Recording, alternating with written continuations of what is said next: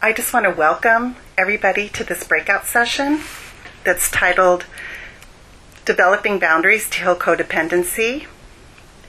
And I actually had an interactive presentation prepared for you. But now that we're doing this in the COVID way, I am really missing your beautiful faces. To help me today, I've invited my good friend Jean to join me in this dialogue. Thank you, Felicia, for inviting me to participate. I myself have struggled with codependency, and I've also coached and consulted with many women who've had this topic come up in their lives. And I'm just very much looking forward to hearing what you have to share for us. Well, I'm just so glad that you're here. So I'm going to take a minute to introduce myself. My name is Felicia Wallberg. I'm a counselor in private practice, and I specialize in story-informed trauma therapy. I work primarily with adults who have experienced childhood trauma and abuse. But really what this means is I spend a lot of time coming alongside my clients to help them explore how these past events are impacting current relationships. And today's topic of developing boundaries is discussed often in my office. I would say probably on a weekly, if not daily basis. So over the next hour, we're going to talk about three things. I want to describe codependency for you. I want to define boundaries. And then I want to leave you with guidelines for setting healthy boundaries. And since the Encourage Conference is about taking off our masks and stepping into authenticity, I decided that the very best way for me to explain codependency is through story. So I'm going to share a bit of my own story of recovering from codependency.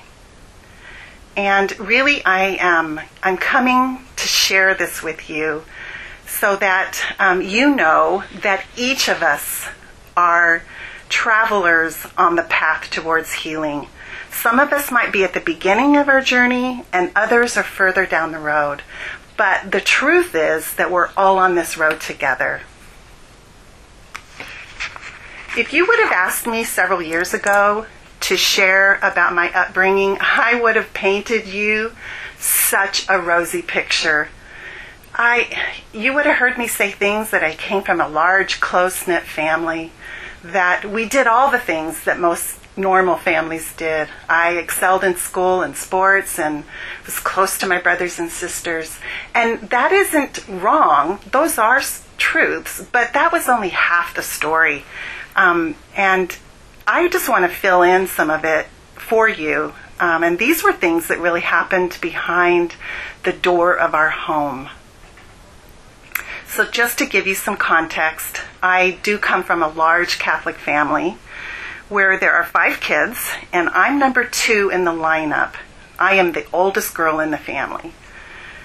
My dad was a career military man, and the way I would describe him is authoritative and completely in charge all the time. He was used to just snapping his fingers and things would happen around him. Before I was 9 years old, he had been deployed to Vietnam twice. Once when I was 5 and again when I was about 8 years old. And each time that he came home, he was a different man. The war had changed him. So as an adult, I can look back on that and know that my dad was suffering from PTSD. But from the perspective of a little girl, I was terrified. He was scary. And we were all afraid of our dad. It was as though he brought the war back with him, and our home was the battlefield. And my brothers and sisters and I were his target. The weapons that he used were verbal and emotional abuse, and sometimes physical. And that was under the guise of discipline, but that discipline was very harsh and done in anger. He was unpredictable, and we never knew what was going to set him off. It was like walking through a landmine of not knowing where we're going to step our foot and an explosion was going to happen. So my dad drank as a way to medicate his pain. And the more he drank, the nicer he got, and the more sentimental he became. It soothed him and calmed him. And it was during those times that my dad would tell me, with tears welled up in his eyes, that he loved me and he was so proud of me and all that I was doing. But by the next morning, sadly, that mood had changed. He was mean-spirited again. And as a kid, I didn't know if my dad really loved me or not. His love was extended and yanked away, and extended and yanked away over and over and over. Oh, I can only imagine how hard that was for you when you were so young. And my heart just aches that you didn't know if you were loved or not. Yeah, Jean, it just left me with such a confusing message about my worth and value. And I would have to say that this is when shame entered my life for the very first time. It left me wondering what was wrong with me. Why wasn't I good enough to hold on to my dad's love? It makes sense that you would think that way. What I'm wondering about is, where was your mom? How does she fit into this story? Yeah, that's a good question. And before we jump to my mom, I wanted to also say that this scenario with my dad left me with the conclusion to that shame message. It just taught me that I needed to try harder. I needed to work harder to be a better daughter and to be a better student, be a better athlete, whatever. It set me on a course to perform for love. Yes. Yeah. And so where was my mom? Well, I want to just explain a little bit about my mom, or just describe her a bit the same way I did my dad. My mom actually was the pillar of our family. She was the glue that held everything together. She had a quiet strength, and she was a peacemaker. So if I had to assign her a role in this war scenario that I've painted for you, she was the medic. Mm-hmm. She would rush in and nurse our wounds. And really, she was caught in the middle, trying to protect us kids while monitoring my dad's drinking and trying to manage his behavior. And that was a tough role for her. And I could see the stress on her. And I knew that she felt desperate at times, wondering if she should stay or go. But honestly, a barrier to leaving was that she would be a single parent with 5 children and very few job skills. All of us kids were really, really close to our mom.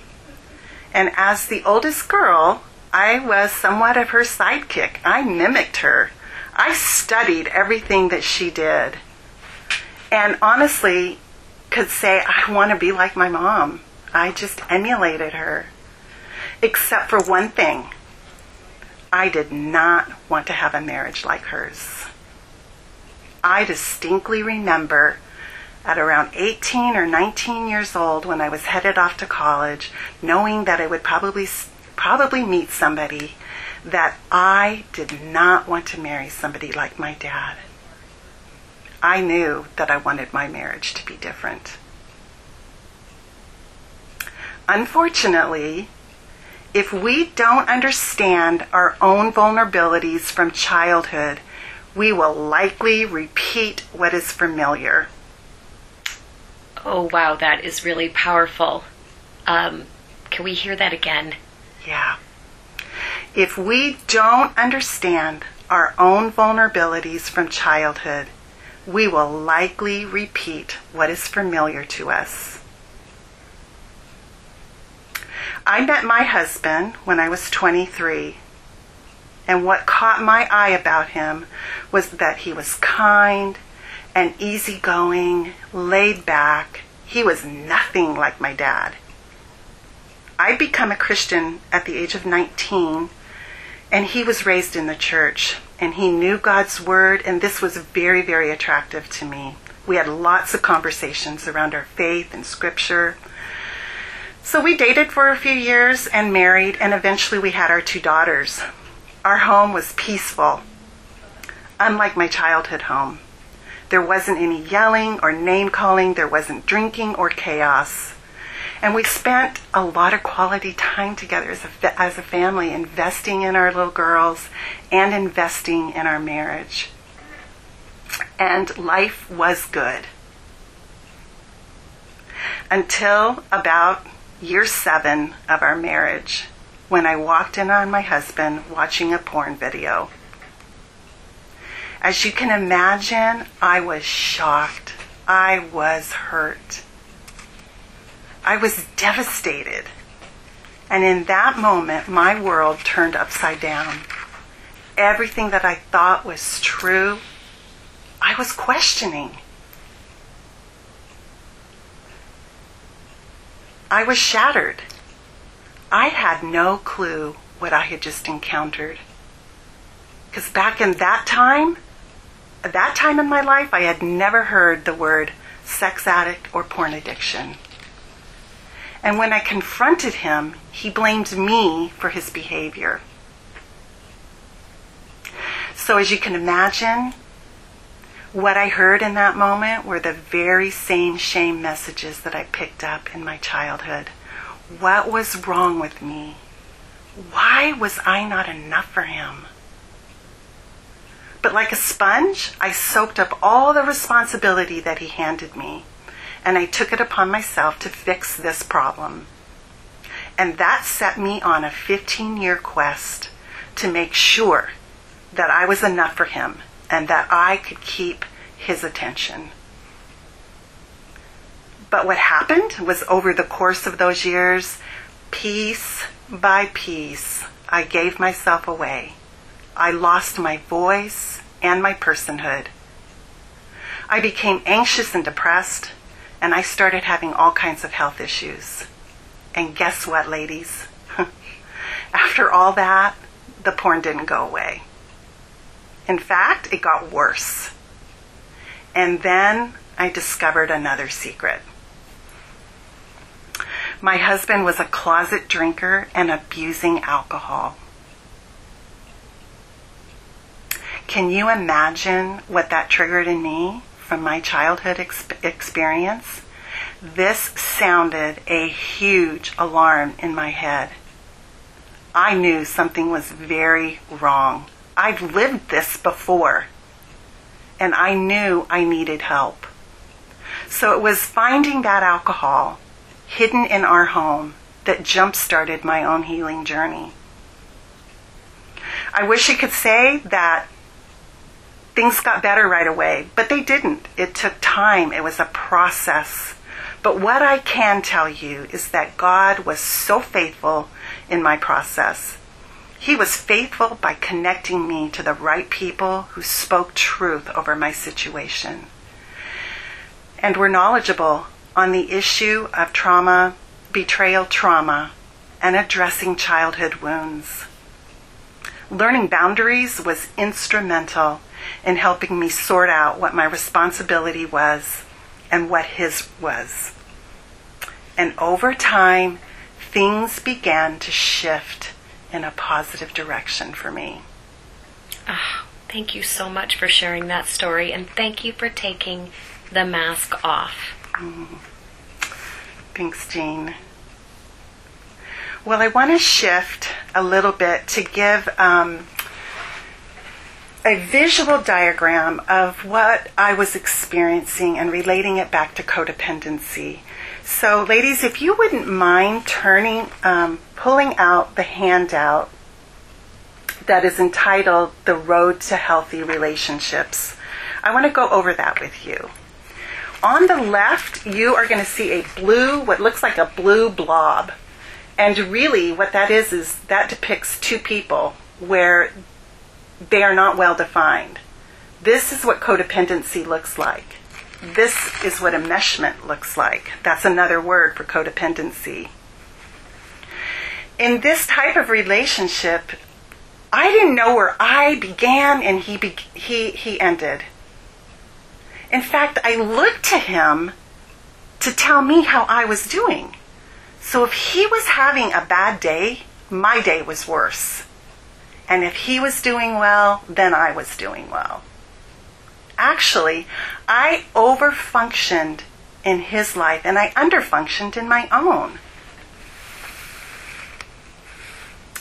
And if you follow the dark blue line in the middle, you will then see what looks a Venn chart, a Venn diagram, where there is a healthy you, well-defined, and a healthy me, well-defined, with a shared us. That us stands for love and respect in a relationship. Another term for this is interdependent. And this is where we want to get to. But we don't just move from the blue blob on the left over to this well-defined two people coming together in relationship. We have to do some steps in between. And you'll see the light-colored blue lines. To the top, there is you, and that is what we call healthy detachment. You are beginning to identify who you are, what you believe, what you think, what you feel, how you behave, what your talents are, who you want to love, how you want to extend that love. You're developing your whole self.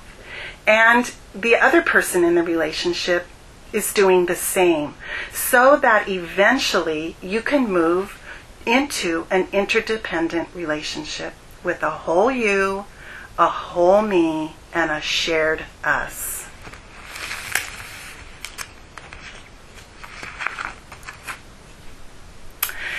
Jean, what percentage of the population would you guess that falls into this codependent category?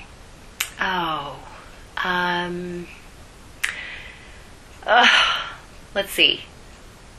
Would 50% be too high? You know, would you believe it? It's much, much higher than that. Here's what the research says. 90% of men and women, this is not a female issue, across the board, fall into this category of codependent. That's amazing. Yeah, it's crazy. So what that means is that 90% of us, 90% of all of us listening, have codependent relationships. And this might leave you wondering if you might have some of those. So what I'd like for you to do is to pull up the second handout that is titled Questionnaire to Identify Signs of Codependency. And just to give you a little bit more about this term, this codependency was actually a term that came out of the recovery community back in the 80s. And really my story kind of fits the classic definition because I was raised by an addict and I ended up marrying an addict. So basically what I was doing is I was altering my behavior to enable my husband to stay in his addiction instead of requiring him to take responsibility for his life. But over the course of these last 3 decades, that definition has way expanded and broadened to include all relationships. And doesn't that make sense? Absolutely. We were meant for relationship. We were created for that. Yes. So as you pull this worksheet out, I'm going to ask the questions and I want you to answer yes, this does happen to me, sometimes it does, or no, that doesn't really happen. I also want you to think about codependency on a continuum. It's not an all or nothing. we might respond very codependent in some of our relationships and less codependent in others. So think about your relationships in a more broad sense. I want you to think about your immediate family, your husband and children, your extended family, your parents and siblings. I want you to think about your coworkers and ministry partners. Okay? Here we go. Do you keep quiet to avoid arguments? Do you tend to worry about other people's opinion of you? Have you ever lived with someone who hits or belittles you? Have you ever lived with an alcoholic or a person that has a drug problem? Are the opinions of others more important than your own? Do you have difficulty adjusting to changes at work or home? Do you feel rejected when significant others spend time with friends? Do you doubt your ability to be who you want to be? Are you comfortable expressing your true feelings to others? Have you ever felt inadequate? Do you feel like a bad person when you make a mistake? Do you have difficulty receiving a compliment or a gift? Do you feel embarrassed when your child or spouse makes a mistake?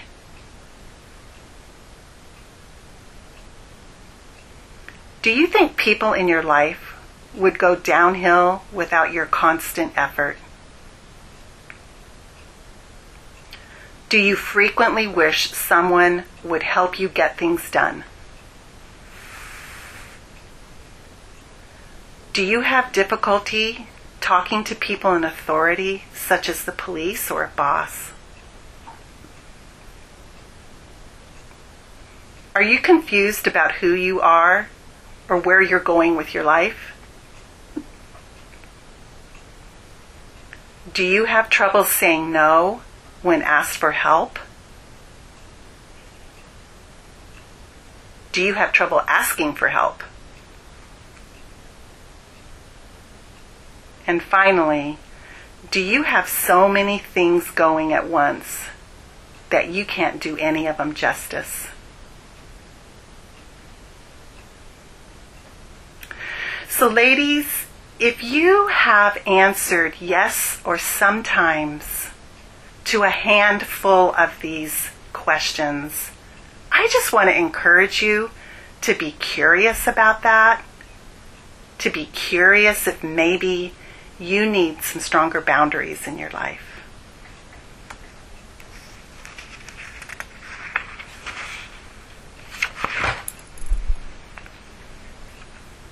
So let's transition to boundaries for a moment. Boundaries, that middle line of that chart, boundaries, that is the antidote to healing codependency. Boundaries are a way to keep you safe physically and emotionally. They're a way of honoring yourself and other people. Boundaries is really about loving well. And boundaries was God's idea. This is not some made-up psychological concept. It is all over Scripture, and I want to spend just a few minutes touching on some of the Scripture that backs this up.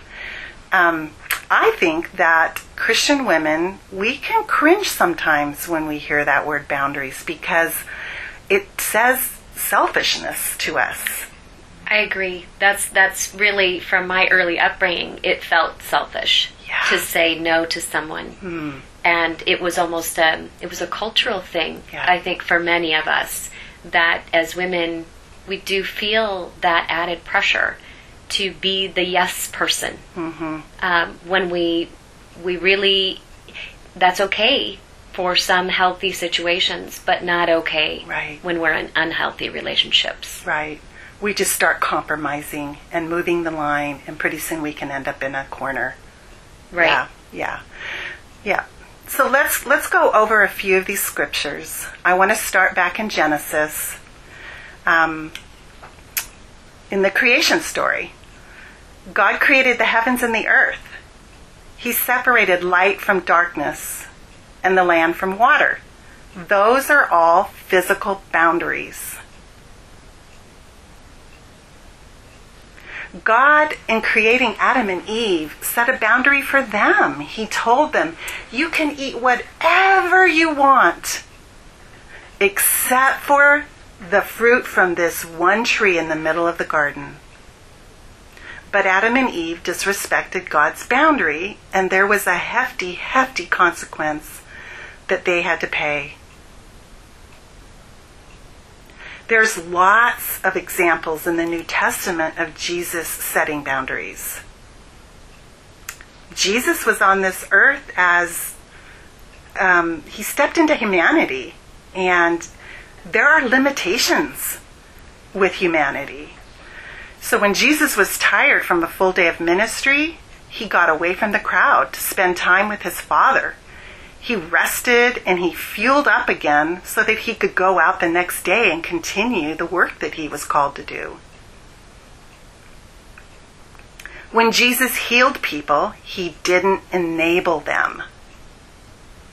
He required something of them as well.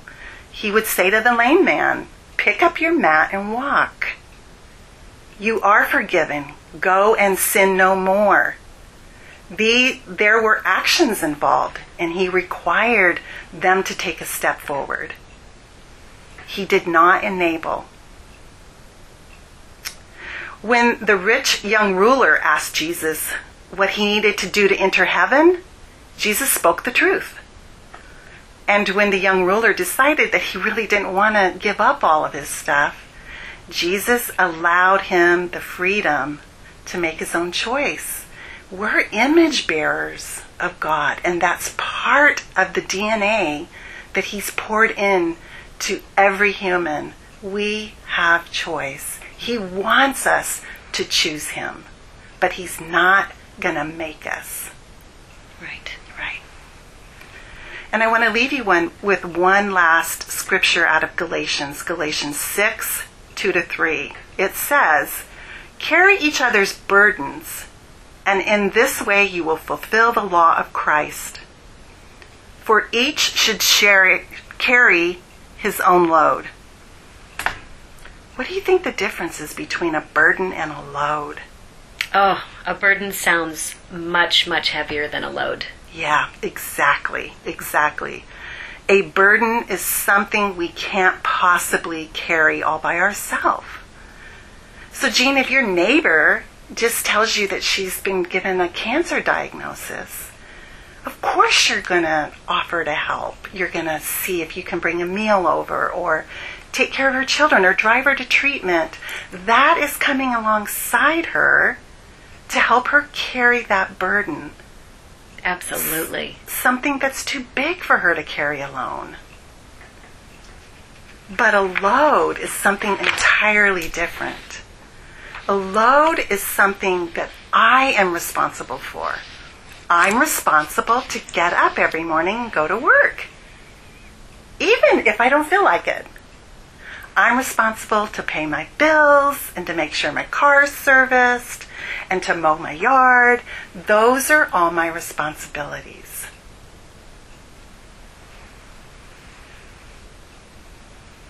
Ladies, I'm wondering if I could ask you to pull out the next handout, because I want to use this handout as an illustration to define boundaries for you. It's the cute little house. I wish that was my house. Oh yeah, that's charming. Yes. Me too.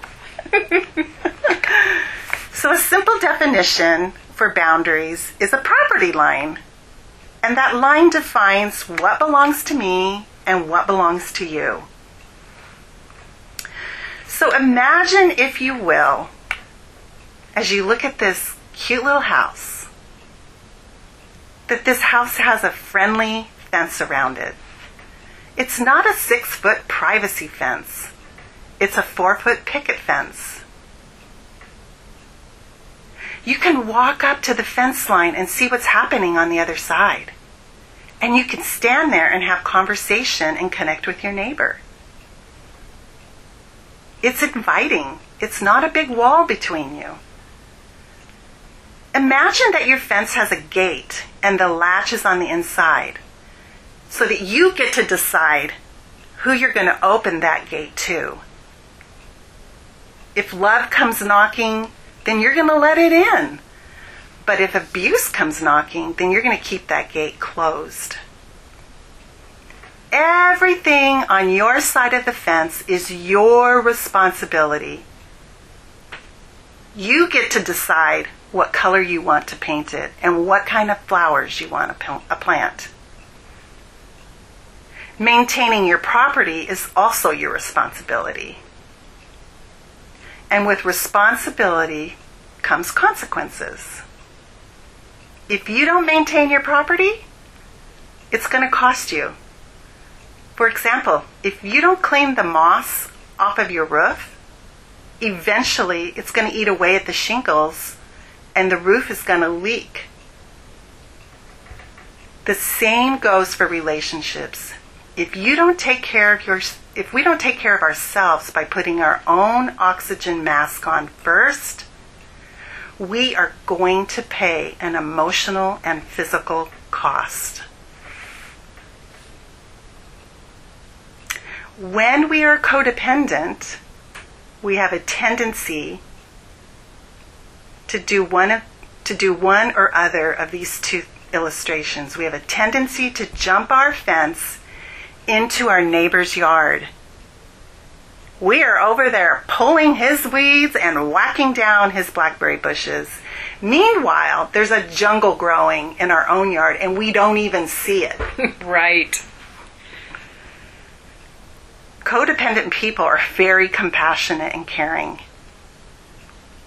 But their caretaking actually is destructive to the relationship. There's a difference between caretaking and caregiving. When you caregive, you are giving from a place of abundance. We have taken care of ourselves so that we actually have reserves to give to another person. In that moment, we're putting on our own oxygen mask first, so that we've got lots of resources. But when we caretake, we're in a place of depletion. And we're actually needing to get something from the other person. I need you to like me, to think well of me. I need you to be okay so that I'm okay. Ladies, this is not what God calls us to do. When we jump our fence, we are becoming fixers or rescuers. And actually, this is God's job, not ours. He calls us to be good stewards of our own property. I really love that definition, Felicia. It's between caregiving and caretaking. I've actually never thought of it quite that way, but it really makes sense from where you're coming from. Where we're coming from, we function in a different way, and coming from a place of abundance or versus a place of depletion, it really makes a lot of sense to me now. Yeah, good. Yeah, my hope is that this will give everyone a framework to help examine how you show up in a relationship and what's motivating you. The other thing that happens for codependent people is that we easily allow unsafe people into our yards. We tend to be peacemakers by nature. So we're really good at extending grace and mercy to others, but we avoid like the plague speaking the truth or requiring any responsibility or accountability from them. It's so much harder, isn't it? Yeah, it sure is. We might feel selfish to ask what we need, or are guilty to say no to the neighbor that jumps his fence into our yard. But picture this. He comes into our yard. He takes control of our property. He decides he doesn't like the color of our pretty blue house and decides he's going to paint it white or brown. He doesn't like the grass. It's too high maintenance. So he decides to put concrete down instead. And you know what? Pretty soon, we don't even recognize our own home anymore. So true.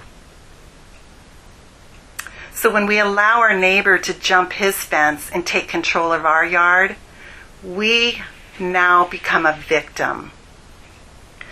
And in this position, we begin to learn helplessness in relationships.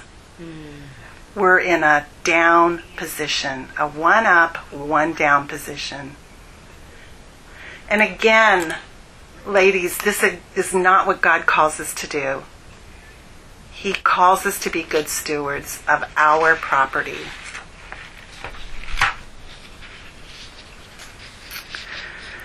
For the next 5 minutes, I'm going to ask you to push pause to do a little exercise. And I think it's important for you to take this time. Otherwise, you might just blow past this. And I really want to help you apply this to some of your own relationships. So please push pause after I give these instructions. I want you to spend time alone with your journal, or if you've got a friend with you, buddy up with her and have this conversation. And answer the following 2 questions. Can you identify a relationship where you're not being a good steward of your property? A relationship where you think you might need some better boundaries? And then secondly, can you identify in your life if you have a tendency in this relationship that you've just identified to jump your fence into his or her yard? Or are you allowing him or her to jump their fence into your yard or get through the gate? Or maybe you're even opening the gate for them. And maybe you're doing both of these. So would you take the next few minutes just to sit, be honest with your heart, ask God to reveal what He wants you to know, and then we'll come back.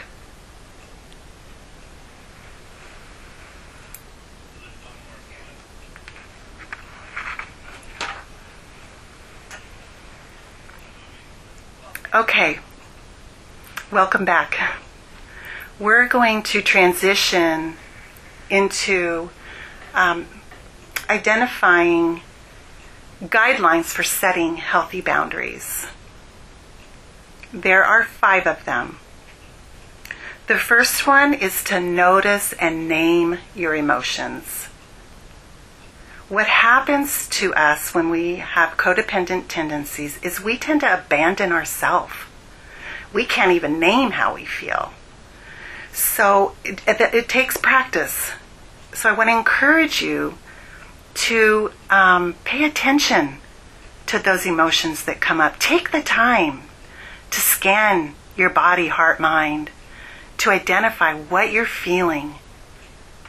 And here's another place that we've been told as Christian women, or just Christians in general, that we shouldn't trust our emotions. And that's incorrect. Our emotions, God gave us those, so let's pay attention to them. Are you feeling resentment or anger, anxiousness? They're all trying to get your attention. It's just like the engine light on your dashboard. If you keep ignoring that, your car's going to get towed. Yes, it will. Same goes for you. Mm-hmm.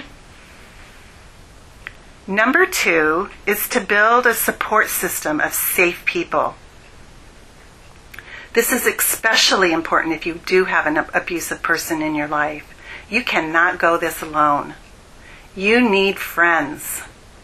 You might need a counselor or a pastor to support you. I sort of liken it to Aaron. When Moses was tired and weary, Aaron came along and held up his arms. And this is what a support system will do for you. It will keep you going on the right track. You will feel encouraged. So number 1 is to notice and name your emotions. Number 2, build a support system of safe people. Number 3, decide what is okay and not okay for you. You might decide it's not okay for you to have an angry outburst at me. Or it could be, it's not okay that you make comments about my weight. Or that you get into my personal belongings. Each person is different, and so we each need to decide what is not okay for us. So, number 1, notice and name your emotions. Number 2, build a support system of safe people. Number 3, decide what is okay and not okay for you. Number 4 is use simple and direct language to communicate what the boundary is and the consequence if the boundary continues to be crossed. I'm going to repeat that one. That's really good. That is a powerful one. Yeah, I think we would all like to hear that again. Use simple and direct language to communicate what the boundary is and the consequence if the boundary continues to be crossed. And I wanted to say something about the consequence. The consequence obviously needs to be attached and linked to the offense. Okay? I have a formula that you can begin practicing with so that you can kind of get a feel for what this is like, and in time it will just will feel just more normal to you. But here's the formula. I feel, and then you're going to insert the emotion. When you behave, you insert the behavior. I want to feel, insert the emotion. I need this to change. Identify the behavior that needs to change. And then finally, if you continue, this is the consequence. So what that can sound like is, I feel threatened when you yell at me. I want to feel safe to come and talk to you. So what I need is for you to speak calmly. And if you continue to yell, I just want you to know I'm going to leave the room. So you've talked about how it feels and what needs to change, and then what you're going to do if it doesn't change. So let's do a quick review again. Number 1 is notice and name your emotions. Number 2 is build a support system of safe people. Number 3, decide what is okay and not okay for you. Number 4, use simple and direct language to communicate what the boundary is and the consequence if the boundary continues to be crossed.